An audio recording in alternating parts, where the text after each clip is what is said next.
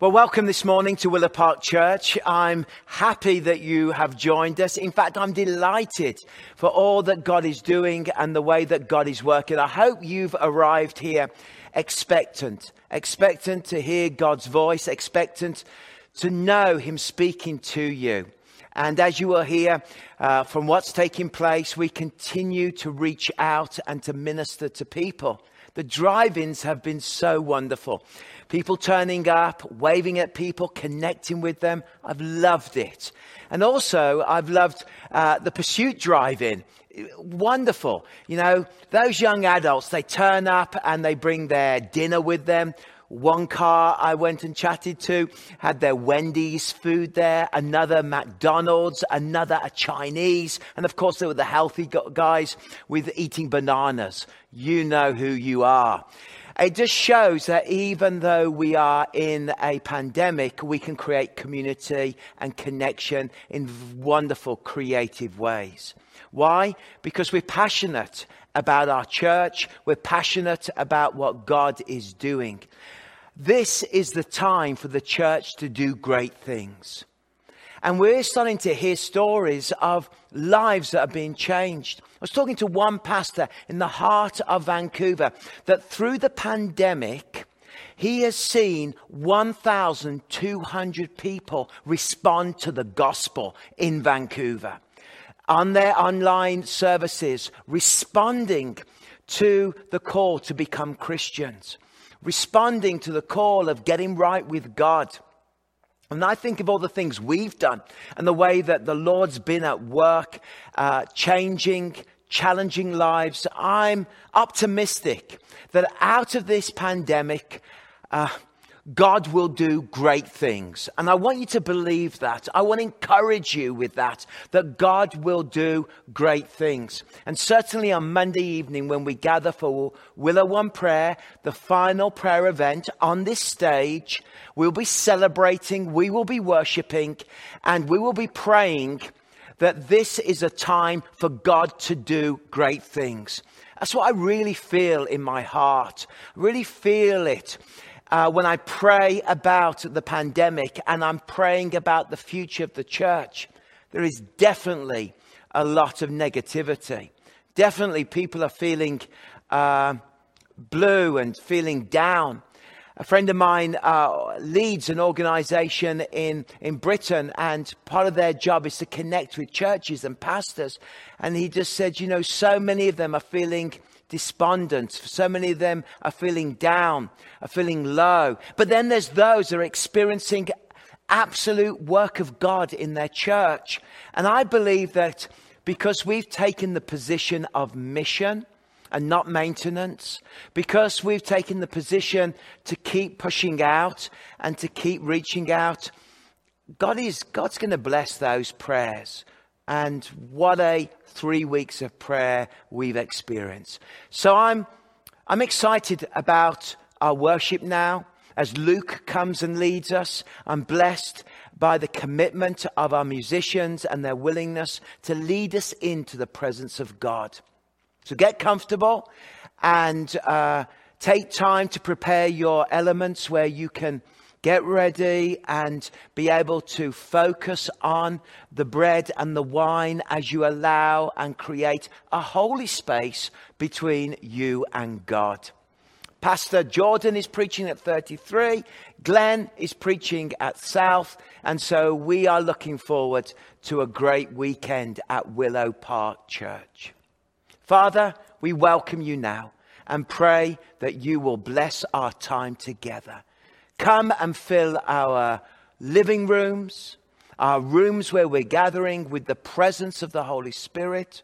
Wherever we are, I pray that your word will touch hearts and our worship will honor you. Come, Lord Jesus, and be present and be at work amongst us. Amen. Amen. Hello, Willow Park Church. We're so happy that you guys joined us. Would you, as we sing and as we rejoice with our God, would you sing with us and would you express your joy and your thanks to the Lord with us as we're doing it? And I just want to pray to start us off and get our hearts right. And as we sing this first song, Fall Afresh, God, our prayer is that your Spirit would fall afresh on us. Our prayer is that our souls would awaken to sing out your praise, Father. Because we've seen what you've done in our lives every day, and we see what you've done on the cross for us, how our sins are forgiven, and we have every reason to rejoice, Father. And I know that not everybody listening is going to be feeling that. They're going to be feeling that they have been in some hard times of feeling illness, and we don't want to ignore that, God. I just pray that you give us all the strength to, even in the middle of our tough times, that we would still be able to worship you. Even when we don't feel you close, that we'd still be able to worship you and see that you are good, and that you make all things work together, and that you're with us even when we can't feel you. Even when we don't see what you're doing, you're with us. So would you awaken our souls? Holy Spirit, come. In Jesus' name, amen.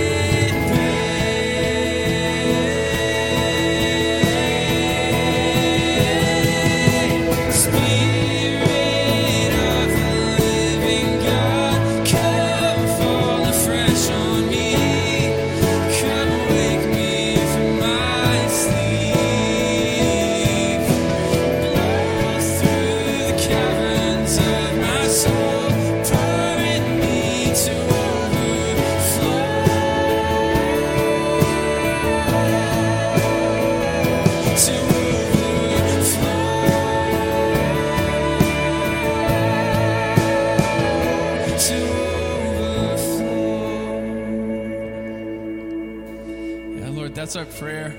Holy Spirit, would you come? Would you fill this place? Would we experience you now? Would we express our joy to you now? Would you awaken our soul to see what you are doing and what you have done, Jesus? Holy Spirit, come.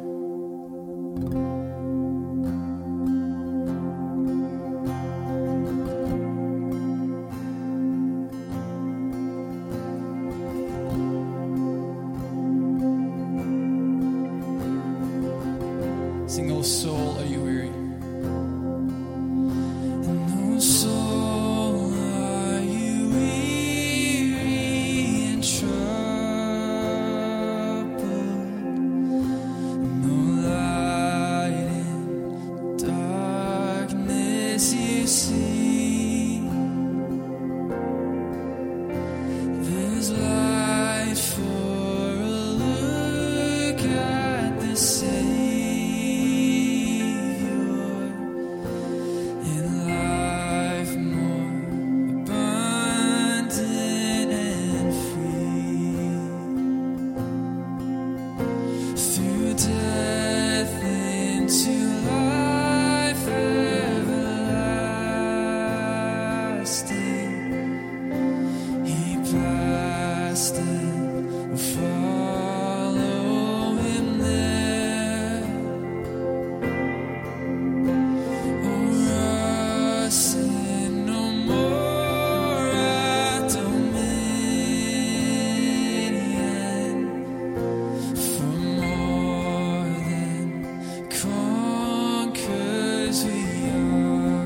Turn your eyes. Turn your eyes upon Jesus. Look full in His wonderful face, and the things of earth will grow strangely dim in the light of His glory and grace.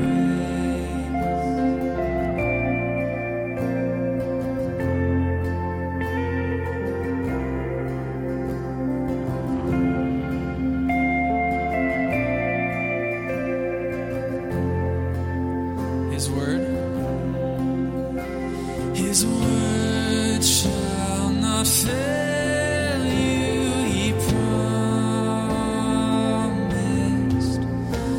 Believe Him and all will be well.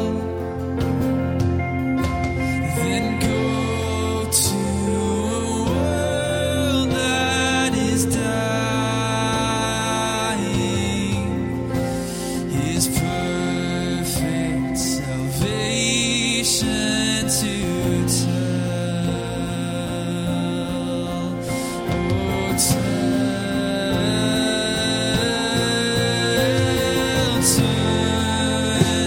your eyes upon Jesus.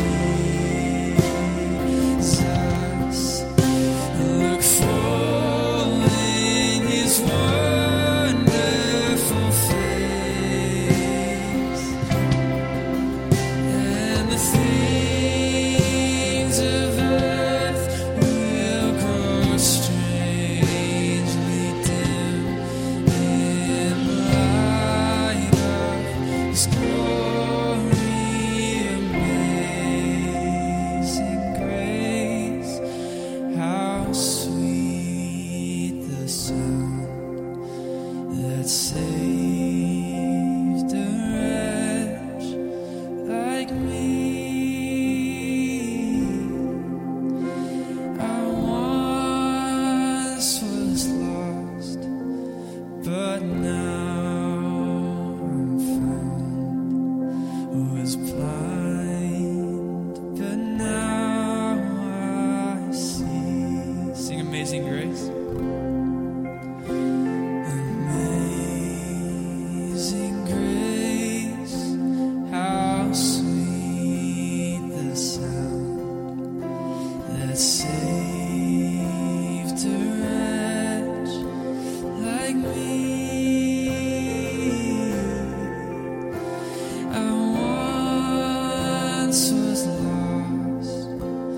but now I'm found.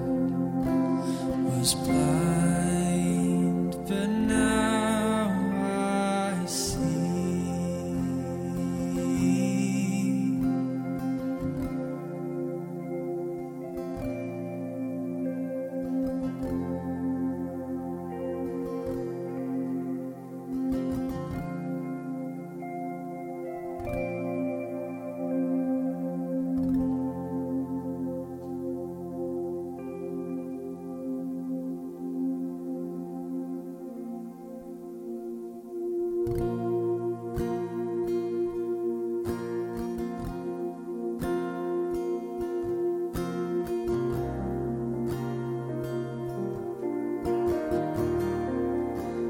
As we sing this next song, Make Room, I pray, Jesus, that our hearts would make room for you. God, that we would actually give you time and space to move. God, the Psalms say that the helpless commit themselves to you. And Father, we want to come and say that we're helpless. We can't do anything just by ourselves. We need you. We need to make room for you. Because there is life, pleasure forevermore, everlasting joy in your presence, God. So would you make room, would we make room in our hearts for you right now, Jesus? Would we worship you?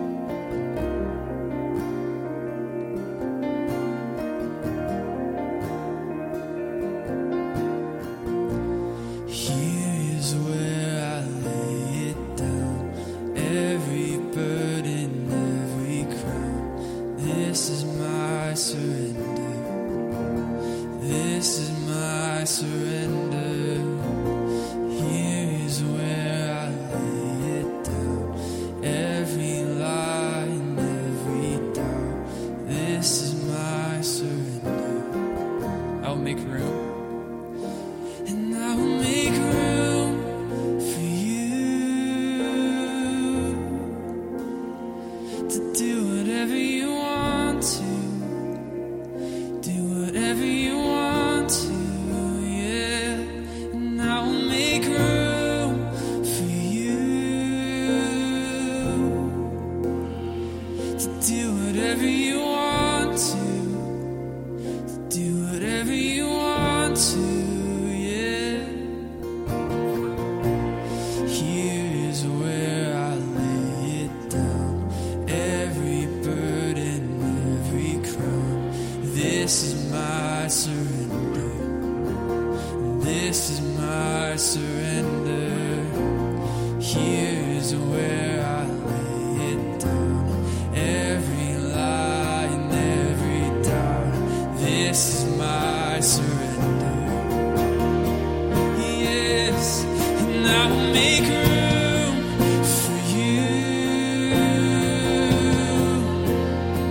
to do whatever you want to do whatever you want to, yeah. And I will make room for you to do whatever you want to do whatever you want to, yeah. And I will make room for you to do whatever you want to do whatever you want to. And I will make room for you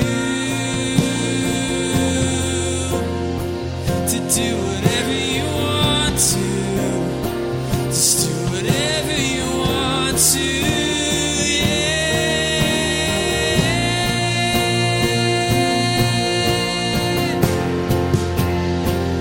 do whatever you want to. Shake up the ground, no, shake up the ground of all my tradition. Break down the walls of all my religion. Your way is better. Your way is better. Oh, shake up the ground of all my tradition. Break down the walls of all my religion. Your way is better. Oh, your way is better.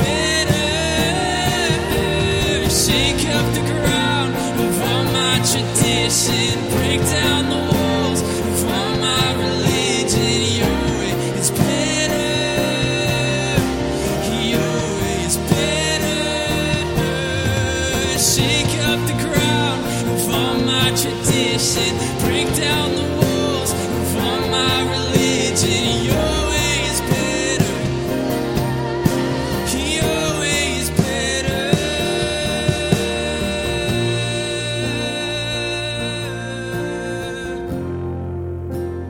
Your way is better. No, your way is better. And I will make room for you to do whatever you want. Do whatever you want to, yeah. And I will make room for you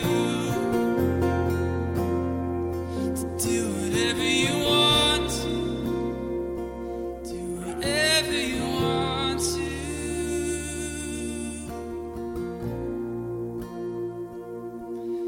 Yeah, Jesus, would you give us wisdom as to how we can make room in our life for you? Father, that you would be our center, that you'd be the most important thing we have, that you would be something that we cannot live without. I pray, Jesus, that you would open our eyes to see you, to know you, know what you've done for us on the cross. Would you open our eyes as we listen to the sermons? Father, would your Spirit move through them? Would you teach us, convict us, and make us more like you, Jesus? We love you. Bless the speakers. Bless the rest of this service. In Jesus' name we pray. Amen. All right, thanks for joining us. A perfect song. Those lyrics, make room. I think we've all got to choose to do that. And as we step into communion, we make room to remember. We make room to celebrate. We make room to examine our own lives. And we make room for the Holy Spirit to come and guide us and lead us. Father, I thank you for the bread. I am so blessed by what you achieved on the cross for me, for all of us. That you broke the power of sin. You freed humanity. You brought forgiveness and redemption. That our lips can speak blessings. We can come close to you. We can know your presence because your body was broken for us. So Father, bless this bread in the name of God the Father, God the Son, and God the Holy Spirit. And we thank you as we remember the sacrifice of Christ.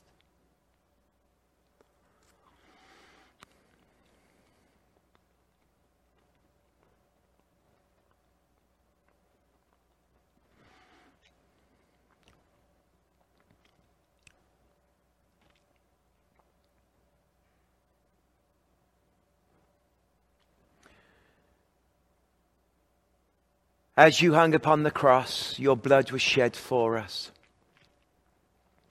Every drop represented the forgiveness. Every drop represented the cleansing power. Every drop represented the love of God. You took all of our iniquities. You took all of our condemnation. You took all of our guilt and bore our shame on that cross. The blood of the Lord Jesus Christ that takes away the sins of the world.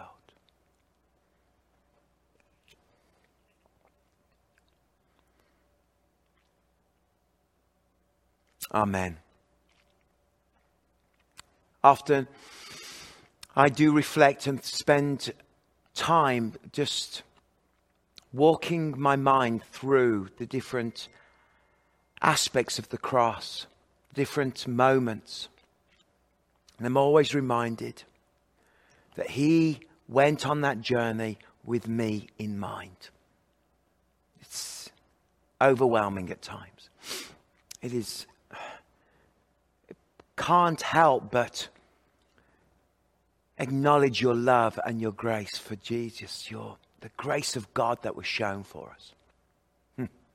Well, we're going to hand over now for the Willow One News, and you can hear all about the exciting things that go on at Willow Park Church. Enjoy. Hello, Willow Park Church. My name is Courtney. Thank you for joining us at Church Online. Here is your family news.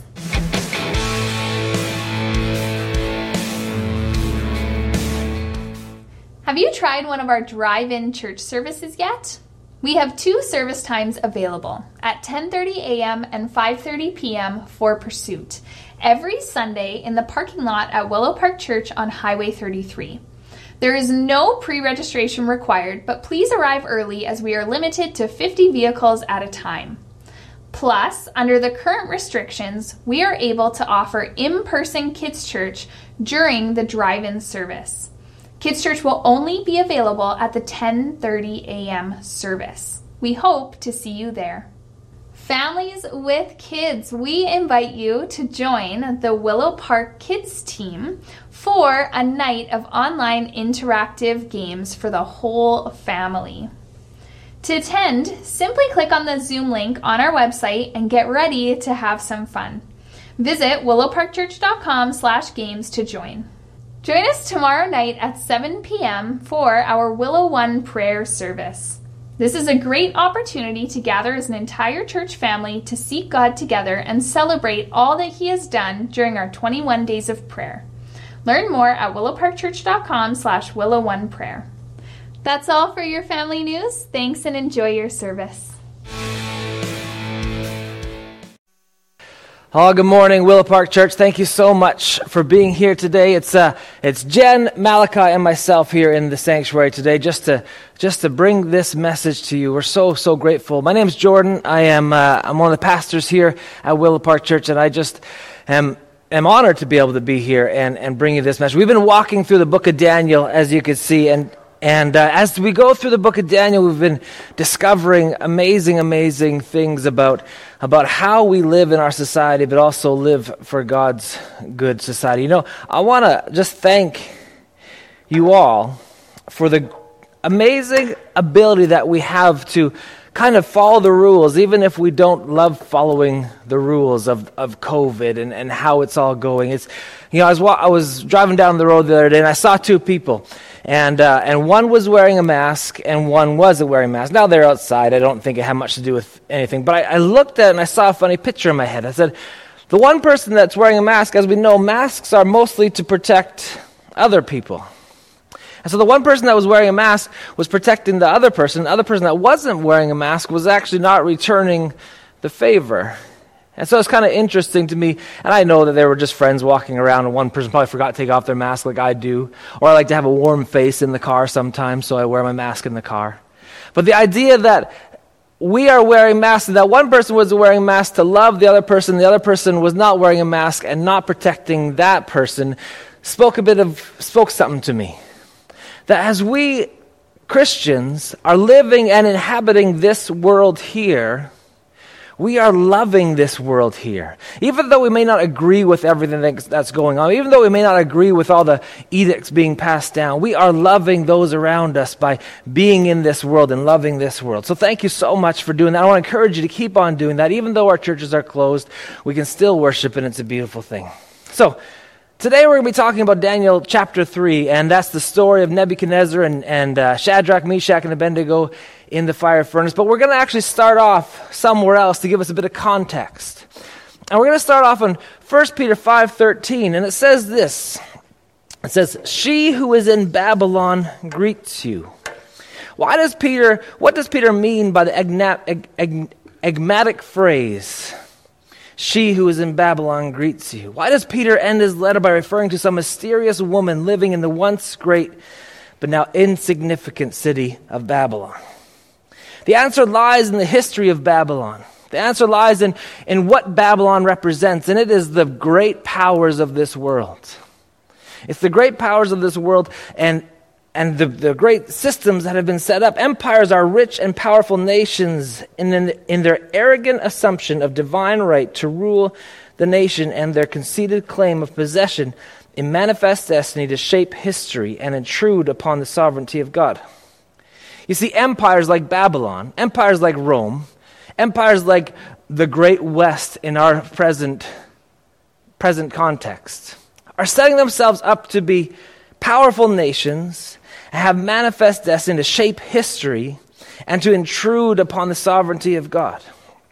So Peter is talking to she who is in Babylon, and Babylon is the great city. Who is the she that he's referring to? She in Babylon is the bride of Christ, the church, the community that those through faith and baptism had renounced their idolatrous beliefs, that Rome is the Savior, that mega cities, that these powerful places are the Savior of the world, and that Caesar is Lord, now boldly confess that Jesus, who is the world's true Lord and Savior. See, he's speaking to the church in Rome and saying, look, I know that you are here, but remember who your citizenship belongs to. Remember who you belong to. Remember whose you are. You are in this world. You're not of this world. You're taking up residence here.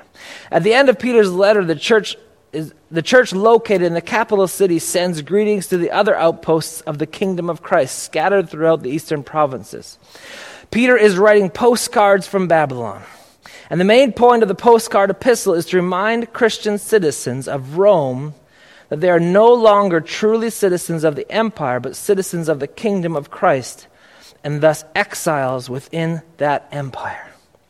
To live as political citizens of Rome and actual citizens of the kingdom of heaven is tricky business. But I believe that this is the main point that we read in Daniel chapter 3. How to live in this world, but not be of this world. How to walk that fine line between loving and being a part of this world, but also serving a different kingdom.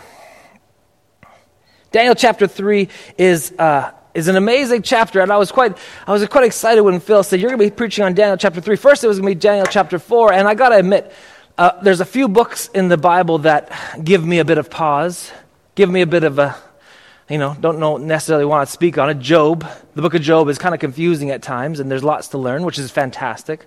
The book of Revelation and the book of Daniel. There's so much in it. There's so much to unpack that is more than meets the eye, it feels like. So as we get into this, we learn that there's a few different things that happen throughout this book. And as Phil's been preaching, and Glenn at the South, and Jeremy at the South have been preaching about this, we learn that there's three things that happen. There's a problem, and the problem is going to be Nebuchadnezzar, King Neb, and then there's a faithful response. The faithful response by Shadrach, Meshach, and Abednego, and then there's redemption by God.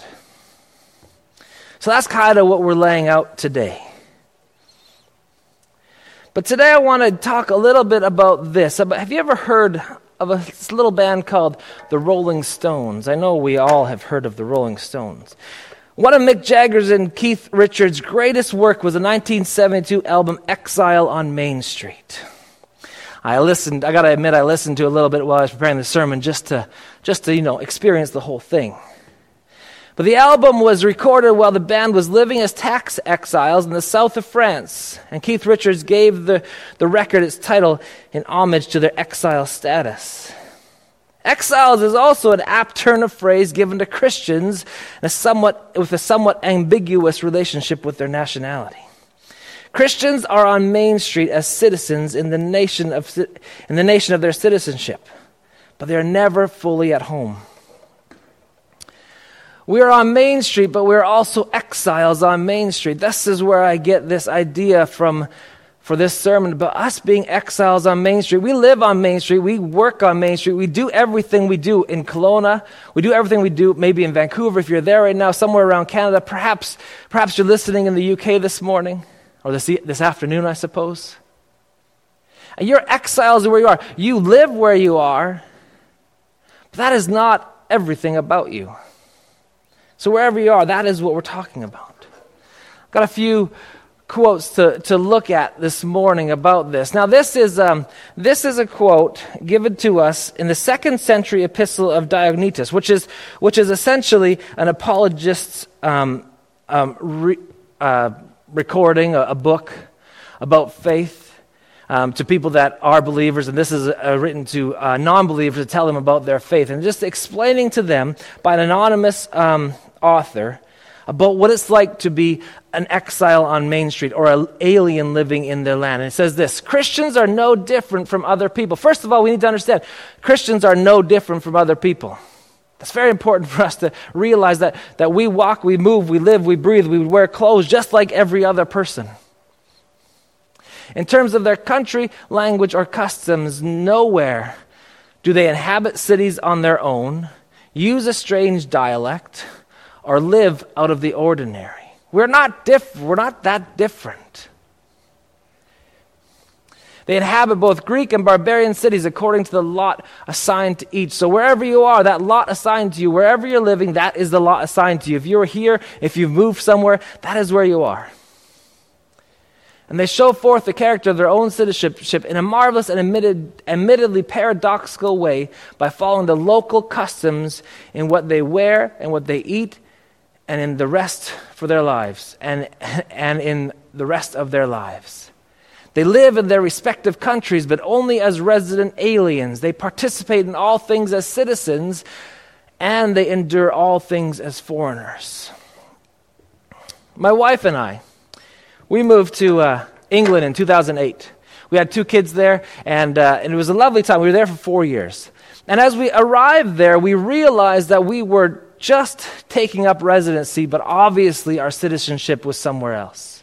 Obviously, we were actually from somewhere else, but we were living there. And as we kind of moved there, as we kind of lived there, we started to understand the new nuances of our new place. If you've ever been to England, it's weird because everything looks the same kind of, but it's not. The plumbing is on the outside of the houses as opposed to inside because Canada, it gets so cold.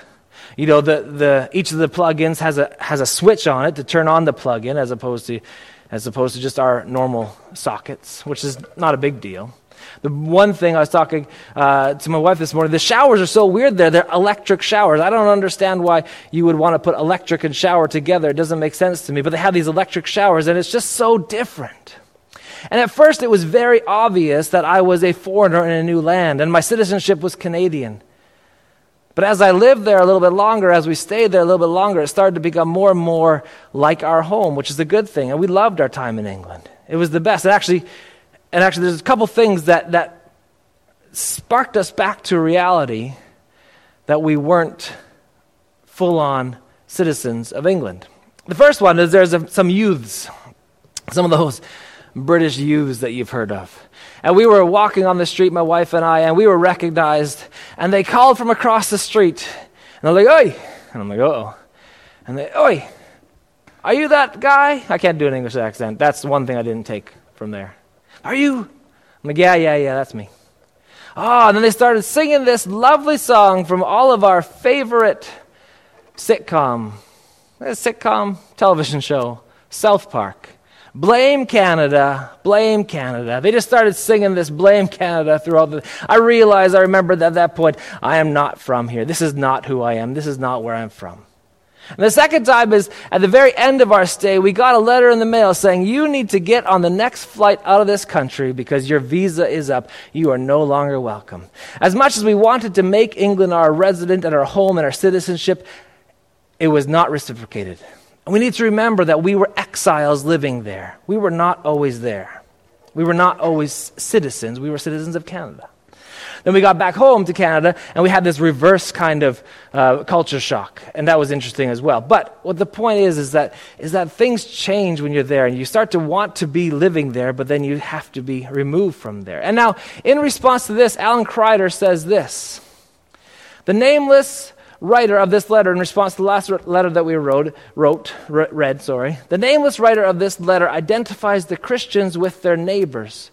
Christians are ordinary. They live in the same insula, wear the same kind of clothing, speak with the same idioms and accents and as other people, and eat the local foods. But Christians are also extraordinary. You are extraordinary. They know the tension between their two citizenships that express itself in a comment to the local culture that is clear but conditional. As a result, the Christians are a hybrid people. They are a paroikoi, resident aliens, living locally and participating in society, but not as full citizens. See, we live locally. We live in this society. We participate. We do everything that is asked of us. But we are also in a different way. We also live a little bit differently. We also have this understanding that something else is out there. I was talking to my kids about this the other day, this idea of being an exile on Main Street. I said, it's like when you go to school, and you walk into school, and you do everything the teacher asks of you. You do your math homework, you do your English homework, you support the principal, you obey the rules, you do everything that's asked of you in that society. But you also know when you walk in there that your heart is somewhere else, that your heart is serving a different kingdom. And the kingdom that we serve is God's kingdom. That's why we are not just on Main Street, we are exiles on Main Street. See, for us, this is not that hard of a decision. This might be bringing our Bible to work and praying a little bit and having a bit of maybe someone ask a question. That is praying, or that is going to church or watching church online. There's not much that we do, but for other people, being an exile on Main Street is a much bigger sacrifice. The Scaletian martyrs were accompanied by 12 North African Christians who were executed for their beliefs on the 17th of July, 180 AD. There was 12 people that were asked to give their allegiance to their government or face death. Marcus Aurelius was the last Roman Empire and this is the last ever persecution through that government to kill Christians. And this is what Rowan Williams said about these people. These Christians, most of them probably domestic slaves, had to explain to the magistrate that they were quite happy to pray for the imperial state and even pay taxes. Let's stop there for a second. Our job as Christians is to pray for our government. Our job as Christians is to pay taxes. Our job as Christians is to be here and fully accept that we are here and do things that everyone else does. But that they could not grant the state their absolute allegiance, they had another loyalty, which did not mean that they wished to overthrow the administration. There was nothing aggressive about what they were doing. They were peaceful. They were just saying, we're not going to overthrow the administration, but that they would not comply with the state's demands in certain respects. They would not worship the emperor, as we know from some other texts, or refuse to serve in the Roman army. There was a higher call that they had. And that higher call was peace. That higher call was love. That higher call was Jesus. And so what happens is we are asked, we are not asked in this North American world to worship Prime Minister Trudeau. No. We might disagree with some of his policies, but we pray for him, we pay taxes. But what these people had to do is they had to say, I'm not going to worship you as emperor. I am not going to serve in your Roman army because God asked me not to. And that cost them their lives.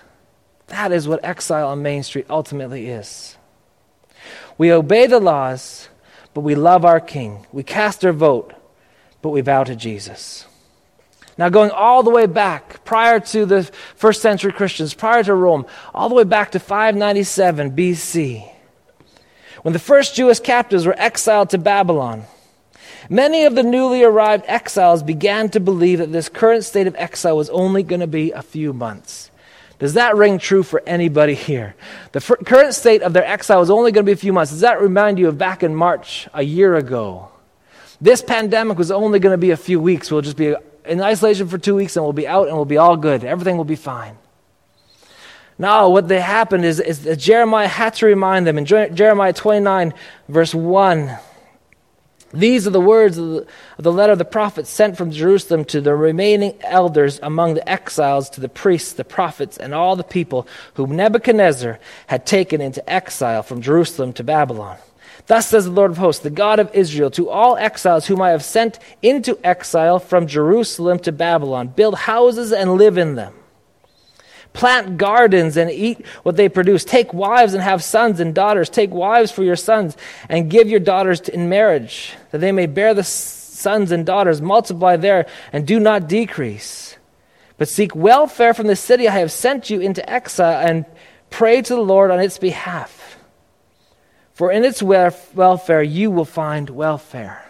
Jeremiah is saying, you are now exiled here. You are going to be here. Don't just think this is temporary. This is generational.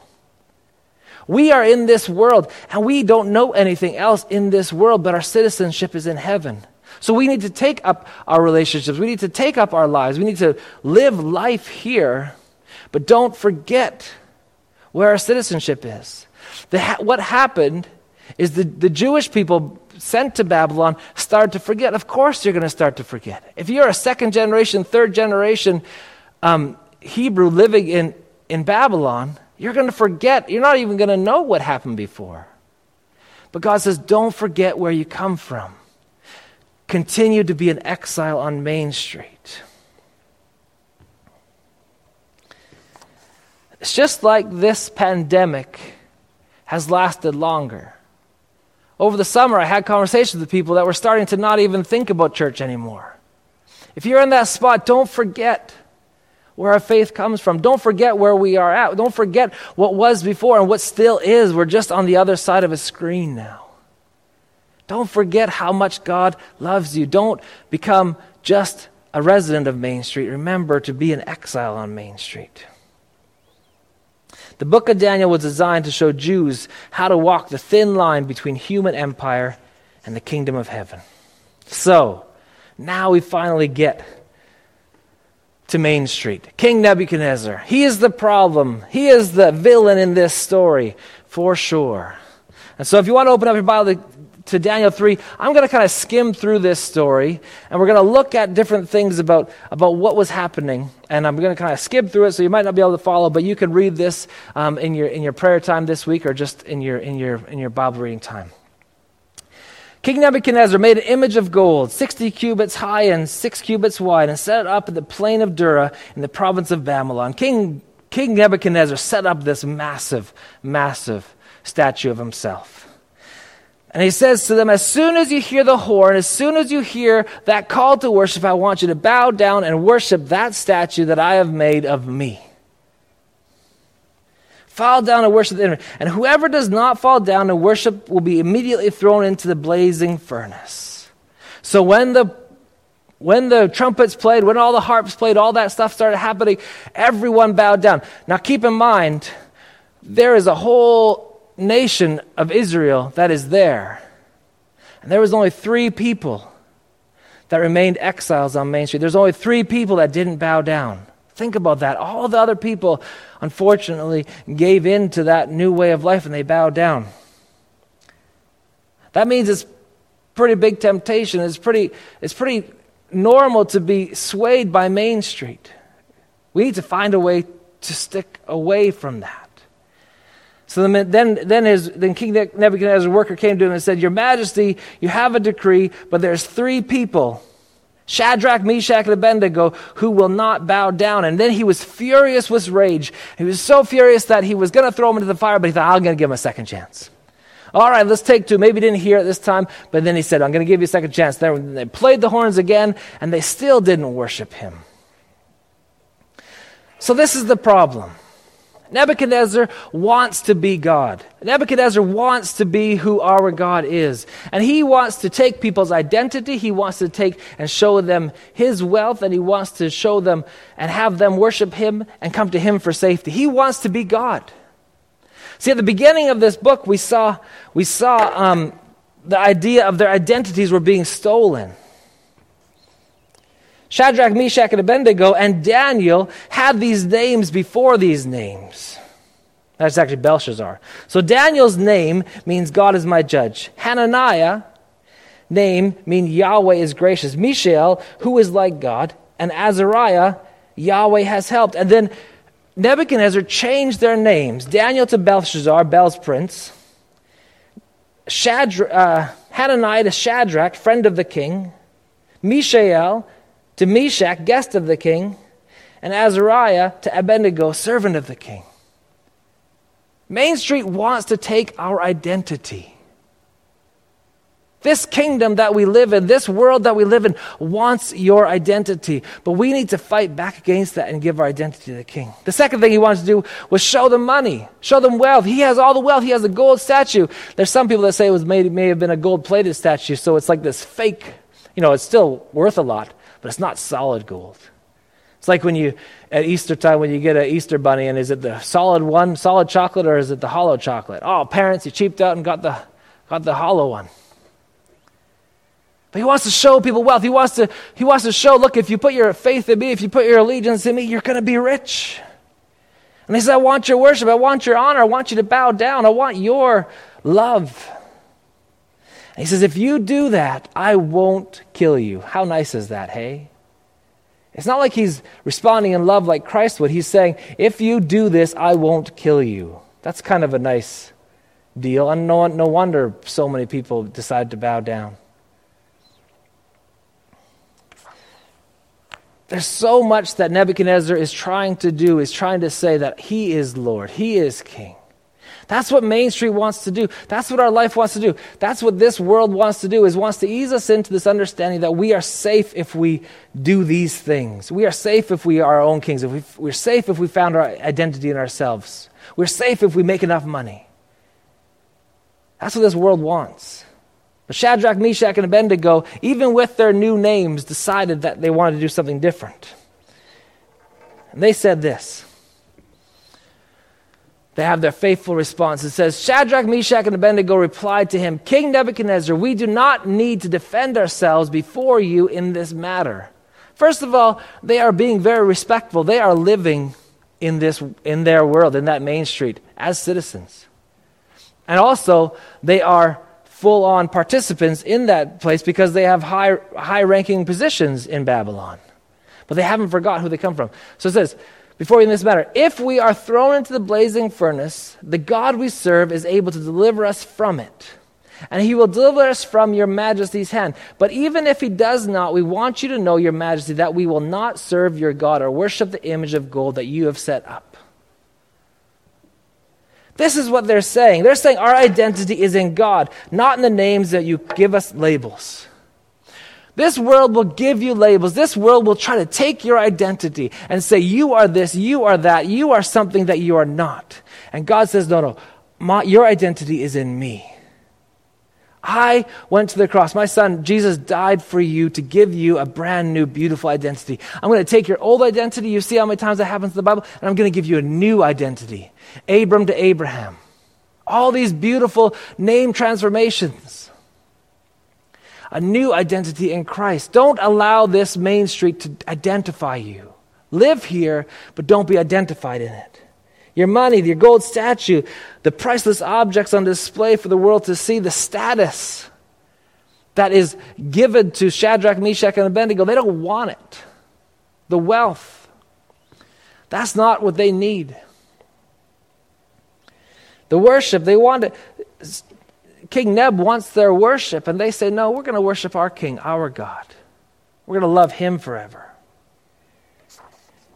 And the safety that he offers them. But that most important verse is so, so beautiful. Verse 17, if we are thrown into the blazing furnace, the God we serve is able to deliver us from it. And he will deliver us from your majesty's hand. Still having that respect, but saying, you know what, our God is bigger, our God is better, our God is greater. But even if he does not, even if you walk through this world and you go through the pain, they will still worship their king. Even if you are walking through the most difficult time, remember you are still at Exile on Main Street, and God walks with you, and he talks with you, and he works with you.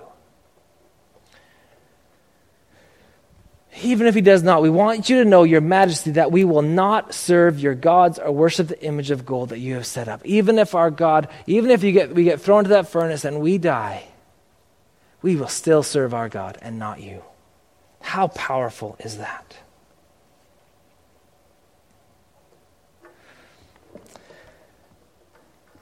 The next thing we see, we don't need that verse right now. It's the fourth man, the redemption story. the redemption of this story. Then King Nebuchadnezzar leapt to his feet in amazement and asked his advisors, "Wasn't there 3 men that were tied up and thrown into the fire?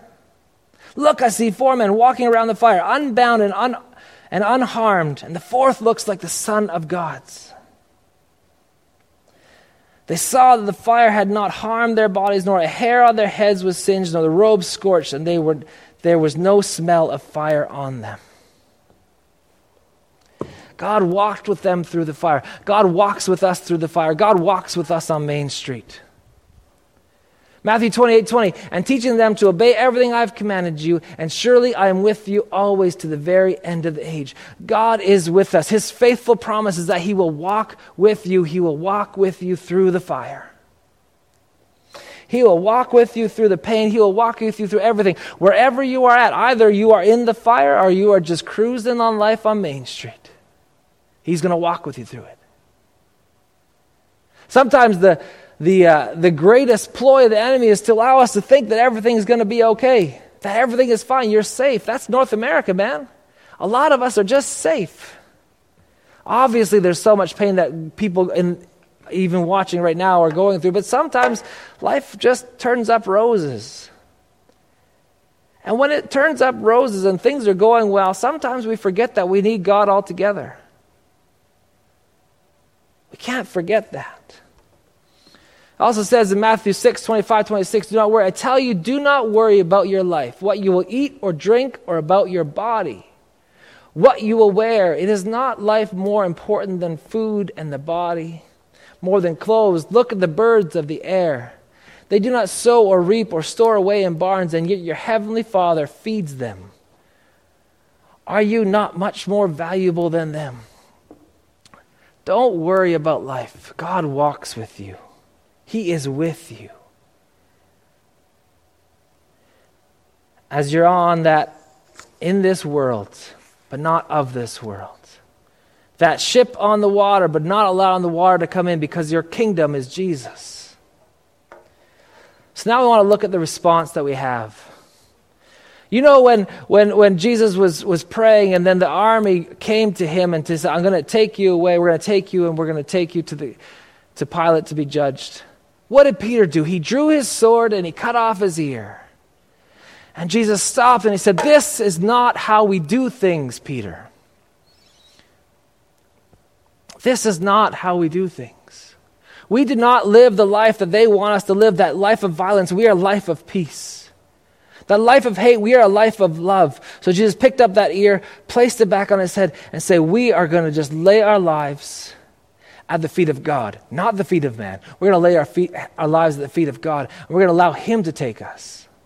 We're going to allow Him to give us His peace. We're going to allow Him to give us His love. Peter, we do not respond with violence to violence. We do not respond with hate to hate. We respond in love. We respond in care. We respond in His glory, His goodness. So we have 2 things, actions and reactions. Our reactions need to be those of love, those of care, those of peace, those of patience, those of care and kindness. But our actions also need to be that. In your business, are you a Main Street businessman, or are you a God's kingdom businessman or woman? In your relationship, do you bring the attributes of Christ, or do you bring the attributes of this world into your relationships? In school, where you go, do you bring the attributes of the schoolyard? Or do you bring the attributes of Christ and His kingdom and His love and His mercy? In everything, bring God's kingdom, not Neb's kingdom. Not Nebuchadnezzar's kingdom. It says in there, he says, there was not even the smell of smoke or fire on them. The smell of God's kingdom is the streets, is the smell. The smell of God's kingdom in the streets is not the smell of the streets on us. We need to bring the smell of God's kingdom into this world. We don't want the stench of this Main Street on us. We want to bring God's kingdom. And you know what I thought about? The fire didn't even know what hit it. The fire didn't know what hit it. The fire was there, but it didn't know what hit it. Because it was God's love was in that fire. So as you go into your life this week, know you walk with the Spirit. Know you walk in a greater kingdom. We are on Main Street, but we are exiles on Main Street. I think so beautifully sums up this whole passage is Psalm 23. And I want you to pray through it this week. And I've been praying through it with my kids. The Lord is my shepherd. I lack nothing. He makes me lie down in green pastures, and he leads me beside quiet waters. He refreshes my soul. He guides me along the right path for his name's sake. Even though I walk through the darkest valley, I will fear no evil, and you are with me. Your rod and your staff, they comfort me. You prepare a table before me in the presence of my enemies, and you anoint my head with oil. My cup overflows. Surely your goodness and love will follow me all the days of my life, and I will dwell in the house of the Lord forever. We are where we belong on Main Street, but you're also where you belong in God's kingdom, living for his life, living for his glory. Take that encouragement this week. Understand that it's okay to feel a little bit different when you're on Main Street, knowing that you serve a different kingdom. Sorry if I went a bit long today. Thank you so much for hanging with me. God bless you. Have a great week.